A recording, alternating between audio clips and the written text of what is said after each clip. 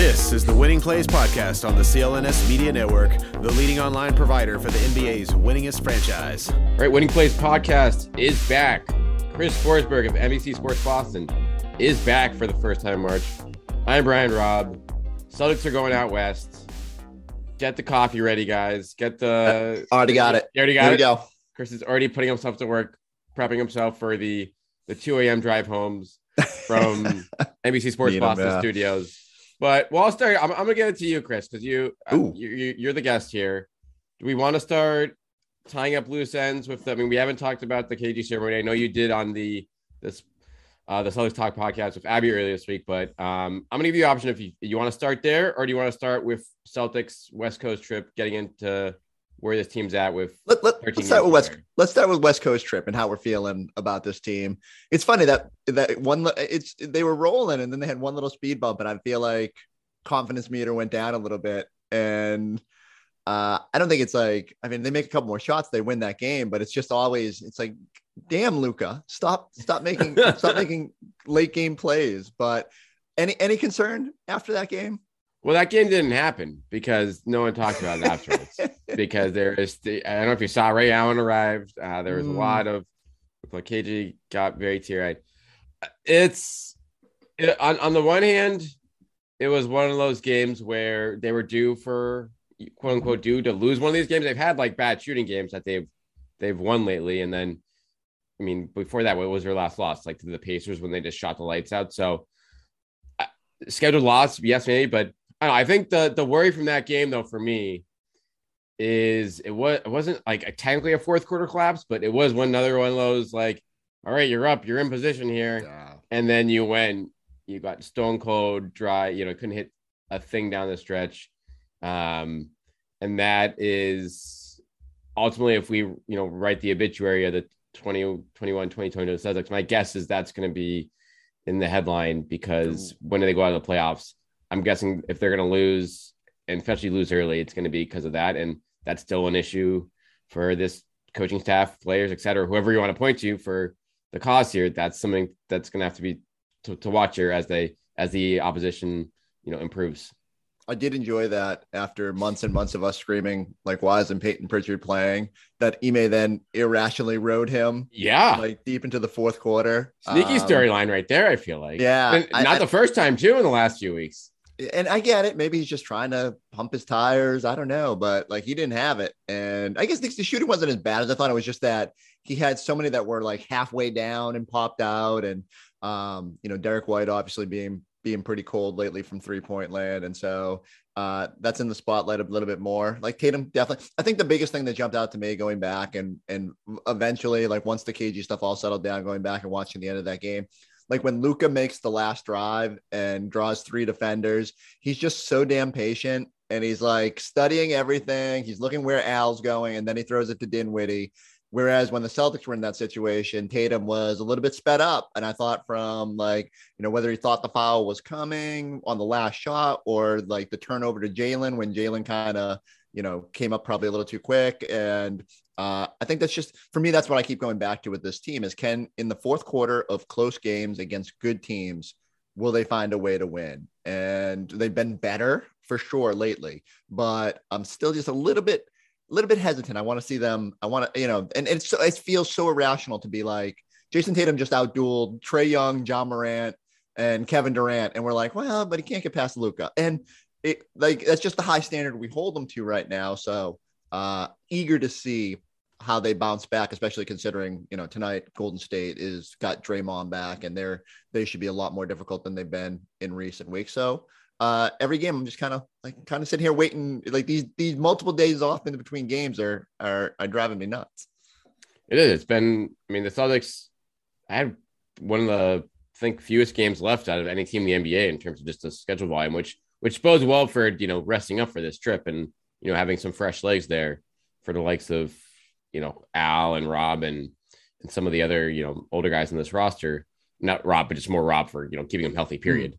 But what else do you look for? I mean, to me, this trip, and you brought it up there, the subplot of Peyton Pritchard getting right at the end of the game, and like the Derek White situation right now, which is, to me, I think it's What's your I think panic? it's like What's your panic meter on Derek White? it's honestly not that high.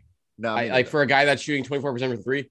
I'm and this is not a knock on Emi at all because the Celtics just needed 3-point shooting that game. And, I don't, Payne hit a couple at the start of the fourth. So it's like, okay, let's, I'm all for like, ride the hot guy. And, that kind of strategy has worked a lot in the last couple months. So go with it. At the same time, when you can't score, like Derek White's damn good defensively too. So it's like, and I think you could see a couple of the breakdowns at the end of that game. It was like, Payton was late on a rotation and things like that. So to your point, you're like, well, this is why Payton Pritchard's a bench player, and you can't, he might fit in well with the starters, but throwing him in the fire in that spot is going to make you look a little bit more vulnerable. But is at the same time, White you need better than 24% from three. Like it needs to happen. And so what do you think is the main cause of that? But the issue is like you look at his career numbers and it's like, well, this is like, I don't know how much better you can expect this to get, just because that's why he was able to be available in the first place. I feel like I can't load my internet browser without probably crashing my Zoom windows because I have a 1984 MacBook. What is our old friend shooting in San Antonio on 3-pointers? Can you look that up while I'm rambling? I can. So I think we knew when he came in that Derek White was not known as like a knockdown shooter. And Brad expressed hope that, much like Josh Richardson, that he would be able to hit more shots with more open looks here in Boston. It certainly streaky, like feels like he's made some, but yeah, like it's maddening when he doesn't, but it's maddening when the whole team doesn't. Grant is in a funk. You got Payton Pritchard who has the hot start, but then goes cold. And if I'm Tatum, did you see the I think his potential assists in that game was like 13 or 14. And he finished with 4 assists. And I know like people hate potential assists, but it does matter. Like when you're 9 off from your total and you only finish with 4, it shows that he was making the right plays most of the time. Like he had a couple bad passes that were a little bit off the mark, that cross court to Marcus Smart in the final couple, like 2 or 3 minutes there, that one to Jalen that resulted in the turnover. Like if they're just a little bit more crisp in those situations, they probably win that game. But yeah, to your point, like I think Derek White does a lot of good things out there, even when he's not making shots. And I'm not worried. He still facilitates ball movement. He still at least keeps defenses honest because they know he's going to take that shot. He's more of a plus. And I think the numbers bear that out. But yeah, certainly you're just left clamoring with this team for any bit of knockdown shooting.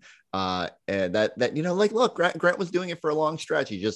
Everybody goes through these things, and it's more pronounced when the whole team goes, whatever it was, 24% shooting on the 3-point arc. So, don't want to get too up and down about it, but, do want to see them start taking advantage of those doubles a little bit more. Cause now the book is sort of out, right?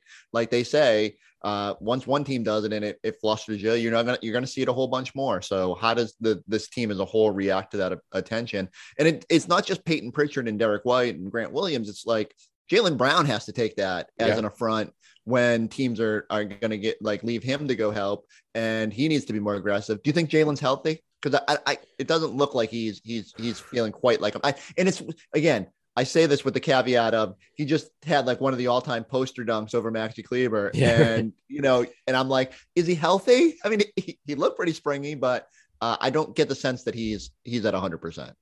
Yeah. And I know you wrote on this today at MEC Sports Boston a little bit. And it is like, he's been, I'd say, pedestrian, if you will, since he's come back, which is fine when you're winning, but it's certainly something where you look at what this team needs. And I think that the 3-point shot for him has been, I mean, he's 4 of 23 in his last 3 games there. Like that's a bit of a red flag. And so what are Celtics not named Tatum shooting on 3-pointers over? The last couple of games, because and it was, again, the win over the Pistons was, I mean, not that anyone cares about that, but they shot pretty much just as bad in that game, but they got to the free throw line. They did, they weren't overly reliant on it. And then against Dallas, I don't know whether it's, a better defense or they just, those, you just can't turn down threes for so often. But when the awareness of being like, okay, let's try to find other ways to get around this. But yeah, the last couple of games, they must be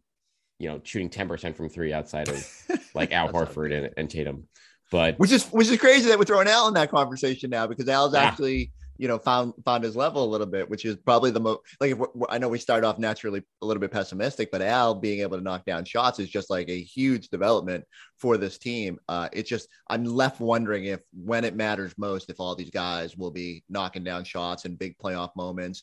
And you start thinking ahead too, like, whether the Celtics end up at 3, 4, 5 or whatever, they're probably on the road in round 2. Role players play worse on the road. So like, our Grant Williams and Peyton Pritchard making those shots in big games. And so that, I guess, like I've said, I'm trying to be, because I just want to enjoy this whole this like improbable turnaround. And there's like so many positives that go along with it. And yet it's fun that we can sit here and nitpick about, what they need to do better, because like, look, if they're going to compete, they got to get better in areas. Yes. And the fourth quarter, again, it's just like, they're going to be close games in the fourth quarter. And you showed against the Nets last week that, okay, we can start to handle some adversity here and punch back in these situations, but that's not a good defense to do it against. And so Dallas I think it was a wake up call, being like, they're surprisingly, to their credit, they're like a top 5 defense this year. So it's unbelievable, which is crazy. You look at the personnel on the floor and you're like, how? But the more crazy thing to me is, like, if you look at the Celtics and the Mavericks, we were doing the numbers before, like in the pregame show before that game, and mirror image since January 1st, like 1-2 in defense. Mm-hmm. They're both struggling on offense, which is crazy because both teams were like really good offensively last year. Now, like, rosters were obviously different, but the turnaround for them defensively with Luka out there, who who obviously isn't a plus defender, is remarkable, and credit to them. They built like a really good roster. The other thing I'd take away from that game, because I know people are past it, but when Luka passed out of those double teams, and it wasn't just like the open shot to Dinwiddie, them making the extra pass was like really noticeable, and something the Celtics need to do more often. Like, when there's probably 1 or 2 instances per game where I say, 86 Celtics, like really moving that basketball, but they could do that more. And so, little things like that I'd love to see. And I'm sure Ime is yelling at them and screaming about it. And also, you need Rob Williams. I mean, I know they went small, but like, if you're going to get trapped, like, shouldn't you have Rob on the floor and creating a rim threat? And so I'll nitpick over things like that, but Rob has to stay out of foul trouble too. So it's on everybody. It is. And this will be, so we're going in the 4-game West Coast trip starting Wednesday night. To me, you look at where, I mean, 2-2 on the trip, I think is like a necessity no matter what. But I think that's a kind of a meh. I think 3-1 should be the goal. And yeah, like, now the Warriors have Draymond back on a minutes limit, but that's, you're well rested going into that matchup. But I think just the Nuggets are in such a bare of a schedule right now. They have had so many games lately, like, you could get them in a pretty good spot. But if you're serious about getting home court in the East, I think 3-1 is what you have to do here. Yeah. And how much are you willing to push for that? I would say a lot, Pete, because from a minute standpoint, you can, like, take Al, for instance. Like, I'm penciling Al out for the OKC game already. So you can just you can be like, and while the case can be made like, well, you should play everyone in that game because you're going to win that game. Like, no, you have Tice now literally for that game. And that should not be an issue in terms of like playing him for heavy minutes for whenever else you need him on this trip.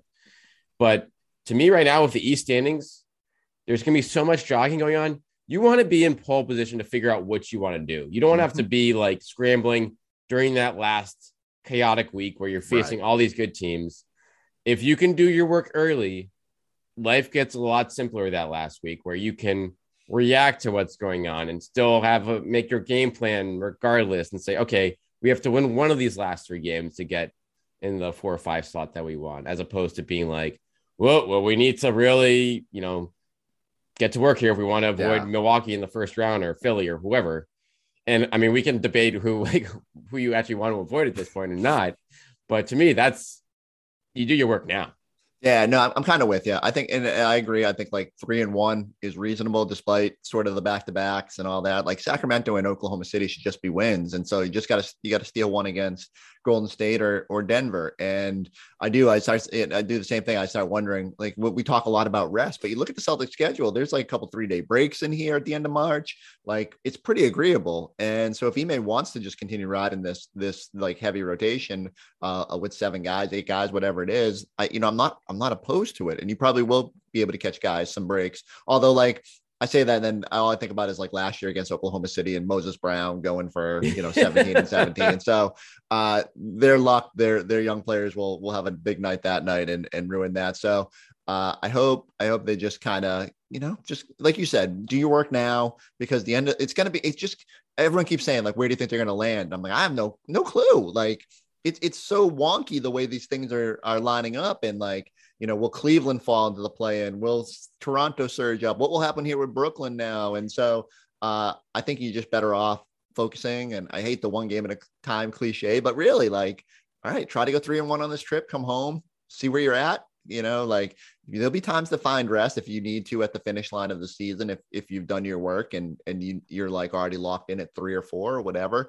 But yeah, as long as the matchups are lining up the right way, I guess I don't worry too much about the home court as much of a nice luxury it would be. And probably, again, I start thinking like, you just feel a lot more confident going into a series, because if Chicago gets healthy, as much as we think the Celtics would be a good matchup with there, you just want every advantage you can have. Absolutely. And let's look at the standings though, real quick, because when you bring them up here for that, like, did you get Josh Richardson's 3-point percentage? Oh, Derek White? No, Josh Richardson. You want Josh Richardson? Oh, sorry. You thought you said Derek. Here, let me pull that up.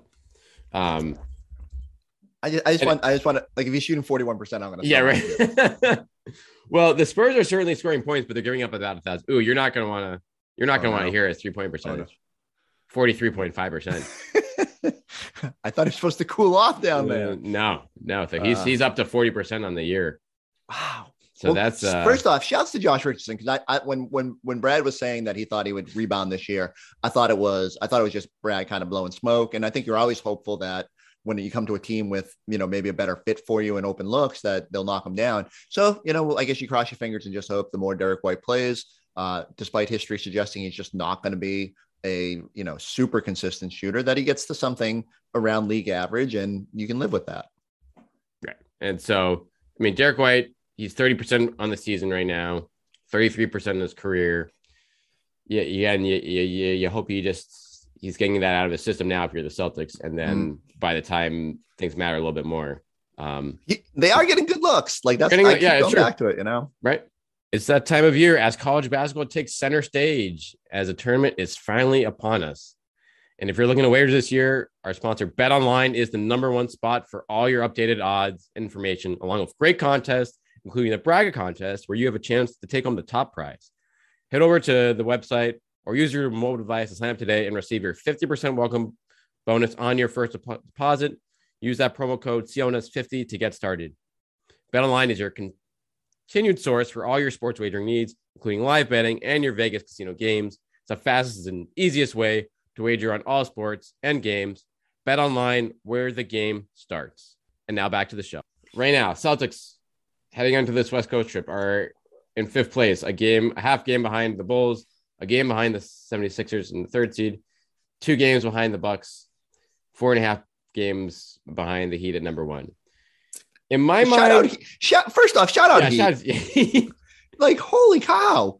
I just spent all season thinking they can't sustain with the injuries they've had and then not having their personnel. And it's wild how much they've just really run away with this thing. And yet, for irrational reasons beyond me, we sit here and we're like, well, that'd be a great 2nd round matchup, better than playing Milwaukee. And like, I truly feel that way, but it is just wild that how good they've been. But yeah, just wow, finding ways to do it with Max Strus and Spoelstra, maybe. Exactly. Yeah, Max Strus gets all the credit, right? He's led the way. So it's sad though, but like, but they're still only 2.5 games up for the 1 seed. It's like it feels kind of safe, but it's still the Bucks are rolling now. They've won 7 of 10. From the Celtics perspective, is it do you I think the best case scenario in my mind for them right now, and I think you want the Bucks to kind of separate themselves in that 2 seed. If like just looking at how the standings are, because that makes everything else much easier for you to figure out. Sure. Because A, you don't have to chase that 2 seed, not that you would want in the first place, and B, you don't have to worry about the Bucks falling down to a potential first round matchup, which I think is honestly the worst case scenario, whether that's a 3-6, 4-5, like that would all be in play there. But if they chase Miami, think they're going to get the 1, they fall short, they get the 2. Not only do you get the 2, you have the Bucks Nets placing each other in the first round, which is like a huge win for the Celtics and everyone else in the Eastern Conference, I feel like. Yeah, I go back to it. I think you're hunting Chicago in round 1, and you're hoping probably Miami instead of Milwaukee in round 2. Not like assuming higher seeds win out, but it just makes it that seems like the most agreeable path right now. And so it's like if you can just get into a position where you're just kind of in the mix for 3 or 4, and you can shuffle if you need to, and if you slip to 5, fine. The disaster scenarios are just watching the Bucks like throttle down or something and slide to 3 or 4. And, but like, it's so weird. I think most years I sit here and say, here's the way it's going to play out. And this year it's just, I can't even like start trying to project it, because on a night to night basis, it slides so much. And even as we narrow down the 15 games left on for most teams, I can't tell you how it's going to play out. And there's so many head to heads, and it will be a fascinating final month. 1 month from today, I think the playoffs start. So buckle up. Here's my last question for you on this though. Brooklyn, 3.5 games behind the 6th seed right now with 13 to play. Any chance there? Are you worried at all of them, them sneaking into that 6th seed? Like, probably not, but Kyrie scoring 60, and if they're healthy, it's not unfeasible, and then it's going to create a hilarious trickle down effect where no one wants to be the 3 seed, right? So that's what you want to be. You want to be in position to be like figure out what you want to do, and that no clue. And even so, what's funny to me is that say Brooklyn doesn't get out of the play-in bracket, so they're just like at 7 or 8 to finish this thing. Even if you're jockeying for 1 and 2, are you confident they're going to win that first playing game and be the 7? Are you confident they might trip up and then have to win the? I mean, I don't envy everyone who's trying to play this. I think we've mentioned this before. What I do love is that while Brad would just kind of be like, we're going to win every game, pedal to the metal. Like, we don't care who we draw. We just want to be playing our best basketball. Ime is going to be like, we're avoiding this team and we're avoiding that team. Yep. And he will play the game if he needs to. So can't wait to see how it all unfolds. It could be some real shenanigans down the, I hope Malik Fitz and Sam Hauser have their Nikes ready to go for if they're needed in certain situations. 40 minutes in Memphis on the last game of the regular season. Counted on it for both of them. I love it. No matter what. But all right, let's wrap up with a little KG jersey retirement day talk. Nice. I thought it was very well done, to be honest. It was like comparing it to the Pierce ceremony a few years ago. I don't know. I guess I just like it. And part of it obviously was the amount of, I feel like there was more guys in the building for this one compared to that one. Sure. I think the Q&A format was great. Like that, just the great What was your favorite overall part? Yeah. I mean, I think it's gotta be the Q&A and then the spontaneous, like Ray and Pierce. I mean, it was organic. It was. And so that, I think, kind of separated. I think it was a good setup for the day regardless, but then you threw that on top of it, like that subplot just added, more to it and then Tom Brady said, screw Kevin Garnett's career. Like, I'm going to make sure no one in the world talks about this. How are you that oblivious? Like, I would love to be Tom Brady and just be floating in such obscurity that I don't know that another New England legend is being honored. And I'm just going to, I mean, nope. I love Tom One Brady, thing to do it after like 5 minutes left in the ceremony. Like, no, we're dropping this. We're making this go. I had only 2 problems with the ceremony. I thought, which I agree. I thought they knocked it out of the park. Pierce obviously sort of did the whole holding the microphone thing and his own thing. But so one of my takeaways is, did anyone tell Paul Pierce that? That was pretty wild. That was for him to go like, okay, let's Kevin. Hey, G, my guy. How about a guy? What is there to say about Kevin Garnett? Yesterday we were doing Celtics post up, and I compared it to when Billy Madison gets asked about, Industrial Revolution. And he's like, he's really struggling at first, and then he thinks of the puppy that lost its way and, goes off. And that was Pierce. Pierce had no clue what he was going to do. And I just can't wrap my head around it. Like, did someone say to him, you're going to talk, but he thought maybe like it was going to be as a series of speakers and he could just go up there unprepared. Like, clearly no one told him he was going to, like, he even pointed at himself like, me, and that he was going to be first out of the gate and that he would be the only player to talk. And he makes the most sense given his connection to Kevin. I actually was surprised he didn't kind of just go down memory lane and be like, I remember meeting Kevin. And he eventually got there, but it took him a little while. So I go the opposite. I assume it's irrational confidence for Pierce. You're like, hey, you'll say something. And it was probably like a month ago. Yeah, that's fine. And then he's like, oh yeah, I got this.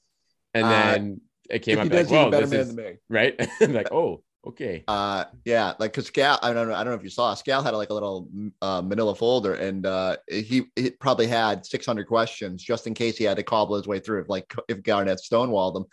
So, prepare to succeed. I would love to get to a point in my life where I felt that sort of irrational confidence at an event of that magnitude. And I guess when your number's hanging in the building and you can do no wrong, it's no big deal. And then if I think there's a New York Post story, like Pierce had some more headlines the next day about introducing a new girlfriend and all that. So, like Paul Pierce is living a life and he's happy. So just ride it. Actually, I have three things I had a problem with. So, all right. So that was one. Number one.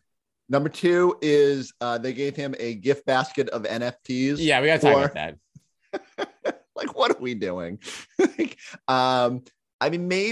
Maybe KG is a big NFT guy, and maybe I'm just 100 years old at this point and don't understand like what a picture of a monkey is for, like, collectibles. But I will say I jokingly tweeted about it, and now I have all these NFT bros like quote tweeting and being like, KG is one of us, and I have no clue what's going on. But they're all posting these pictures, and they're all of random animals. And I don't know what's going on. But I hope KG really needs the money. So I hope these things, I hope these things turn into something for him. And my only last point I meant to reply to you during the ceremony is I think they waited too long on Gino. Yeah. Because I don't know when would have been the right moment, but like, okay, so they knocked it out of the park within the air tonight during the whole pulling the curtain banner up, and I thought it was fantastic. Like having his daughters there was perfect. Like everything about like that, the banner going up was great. But then when Gino hit, he was already sort of like thanking everybody, and that was like the end of the ceremony. I think they should have built in a spot because he would have lost his mind if they did it in the right area. And like Scal asked him the question, I thought maybe it was going to hit at that point. So but that's my only quibble, just because I know how much he loves Gino, and I thought maybe they'd find a special way to do that.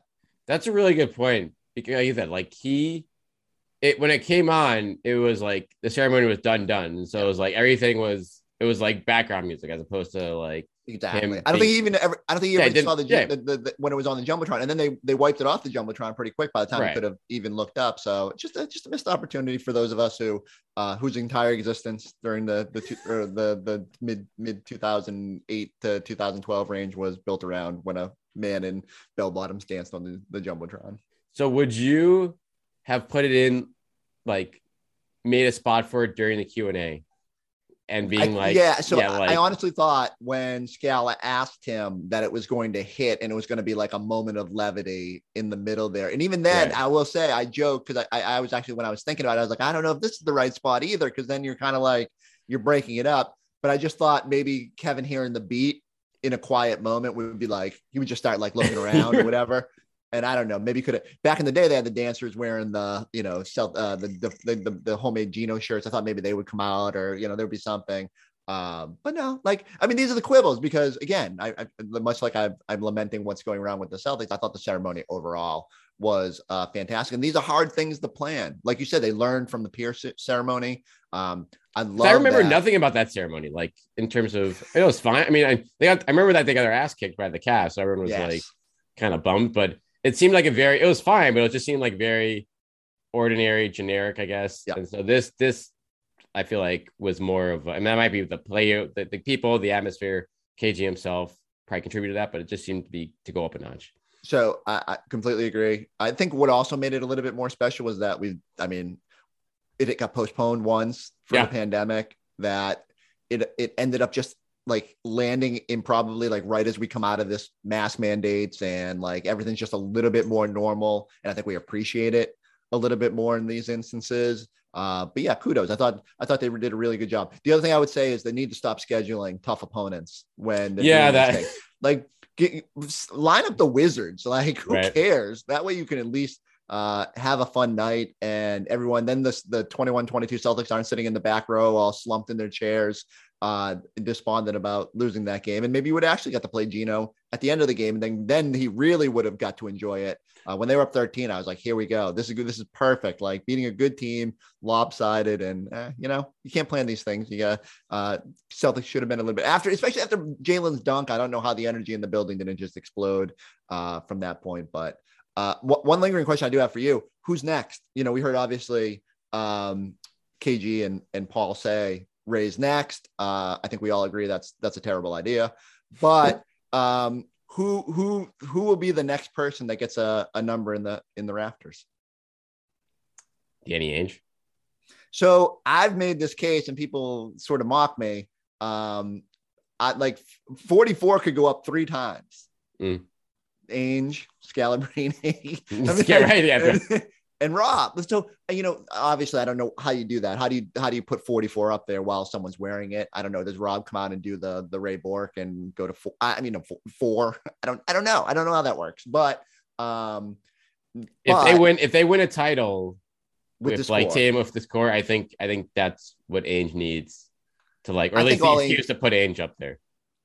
So I would make the case that Ainge already deserves to be up there, but he can't be the CEO of another team. Yeah, I get that. But that's like down the line. So I guess the question is whether, how long that takes. Like, how long are we waiting?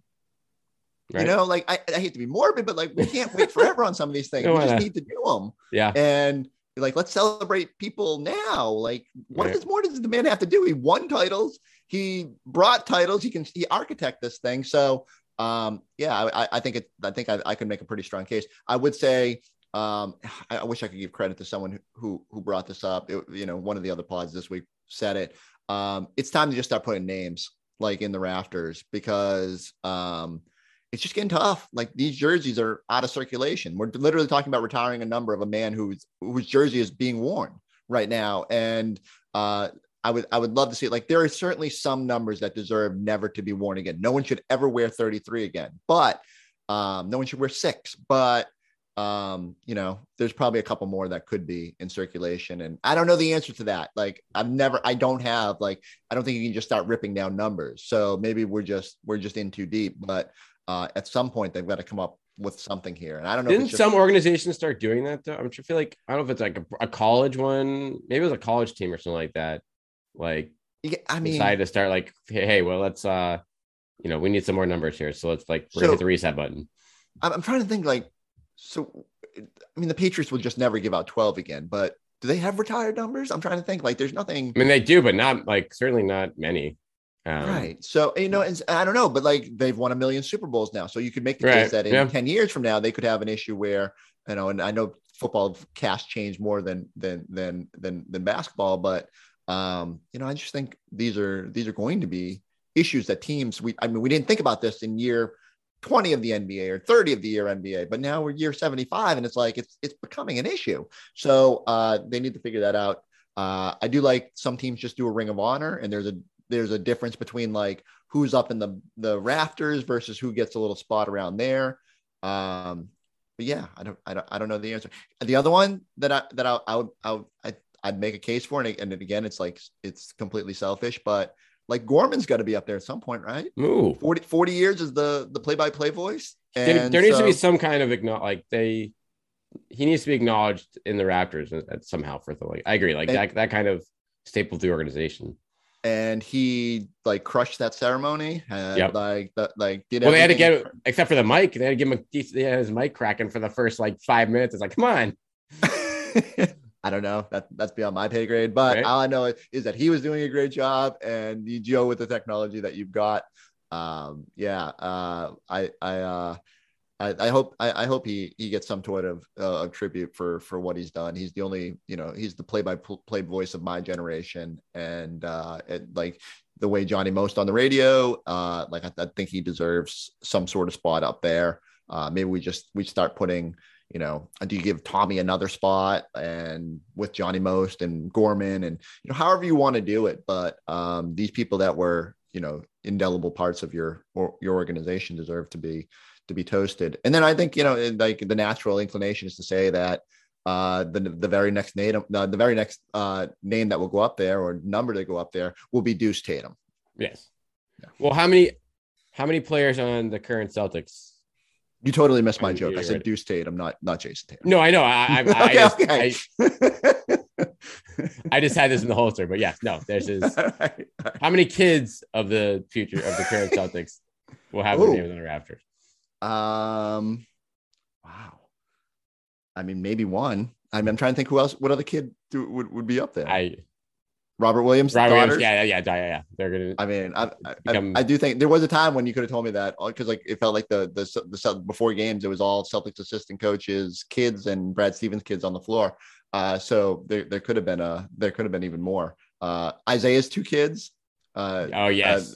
I wonder what they should be up there for their legendary press conferences after amazing voices. Someone did. I had someone say if Ray goes up, they need to put Isaiah up too. And I said, all right, this is why we're drawing lines. We're done. Yeah, so I think it is a fun conversation, and it is people are really passionate about it. But you start letting Ray get up there, then okay, are we putting Rondo up there? I mean, now Perks wants his number up there. We just got to draw a line somewhere. Well, I think the fascinating one will be if Smart goes 12 or 13 years with Celtics. I think that's going to be a really fascinating one, and one that will ultimately be decided by the banners that whether they win that ran or not. But that will be probably, some are obvious, some are not. Tatum feels like an obvious one. Jalen will feel like a borderline one based on, again, how the winning goes and what happens. Yeah. And Smart is the potential life for Celtics, or he could be playing for another team this year, next year. It could go either way. It is wild. He'll go up in the rafters, and there will be half Celtics fans will be this absolutely had to happen, and there'll be another half that are he didn't make enough 3-pointers and he took too many shots. And will be infuriated. I know you said you wanted to end on this, but I want one more for you. Am I irrational to think that the modern Celtics should get some sort of motivation from watching that? Doesn't it hammer home? And because I don't think we ever stop to just sort of really think about what winning a title means to an organization. And again, 2018 was super talented. The biggest gripe is that they didn't win more than one, but you win one. And now Glenn Davis can run around rampant throughout Boston for an entire weekend and is celebrated. So if I'm sitting there watching that and, while facing federal charges, by the way, Glenn Davis, it's no, it doesn't, listen, we know, but it's okay. You won a title, so you get free reign here. It blows my mind. It's just a reminder that if you're willing to sacrifice, if you're willing to put in the hard work it takes to get to the finish line on one of these things, it doesn't matter how many times you're an all-star. I cannot off the top of my head tell you how many times that Paul Pierce was all NBA or all-star or whatever. But what matters is I can tell you how many titles he won. And so I hope that as they're sitting there watching that, and shouts to my boy Rob for going on Twitter right afterward and saying motivation, because I'm glad someone was motivated by these things, because you should be. And it's good for them. I hope we'll see, KG didn't motivate them to a win on Sunday. It's true. But we'll see if maybe now they've had a 6-hour flight to think about it, if it gives them some hope out west. You may just playing the ceremony on repeat, on the whole plane ride on loop. Just guys, listen, this is in the air tonight for 6 straight hours on we know. I mean, plane rides have solved things in the past for this team. So I'm as guilty as anyone of writing of that story. But I swear to God, just in my defense, and I'm going to get really defensive right now. Al Horford was emphatic on that West Coast trip that Kyrie Irving had saved that season with that plane ride, and for that next like 6 days, it was amazing, and then straight to hell. Yeah. So listen. Luckily, the Celtics turnaround this season has lasted a little bit longer than that plane ride turnaround of 2019. But in the meantime, the games are coming fast and furious here. Chris, keep chugging coffee. We'll be watching you late night all week long. Going to be mainlining this stuff. They'd stay up till 3 a.m. You guys have the game tonight, right? It's like shared with. We do, yeah. Okay, it's also on another network, I believe. But you need to watch on NBC Sports Boston. We have 97 people on our pregame show tonight. Scal and we're dealing Grandy this week out west. So it's Scal and Grandy tonight on the call. And then we got Eddie House, I believe, is in studio with me and Amina. So I think Mannix might be. I don't know. Like Mannix, I think Mannix might be somewhere too. Like, just come hang out, watch all the games on NBC Sports Boston. Just please. I have to beg sometimes. All right, you heard it first here. Should be a fun trip. We'll be tuning in the whole way, and we'll be back with you guys next week here in the Winning Place Pod to break it all down.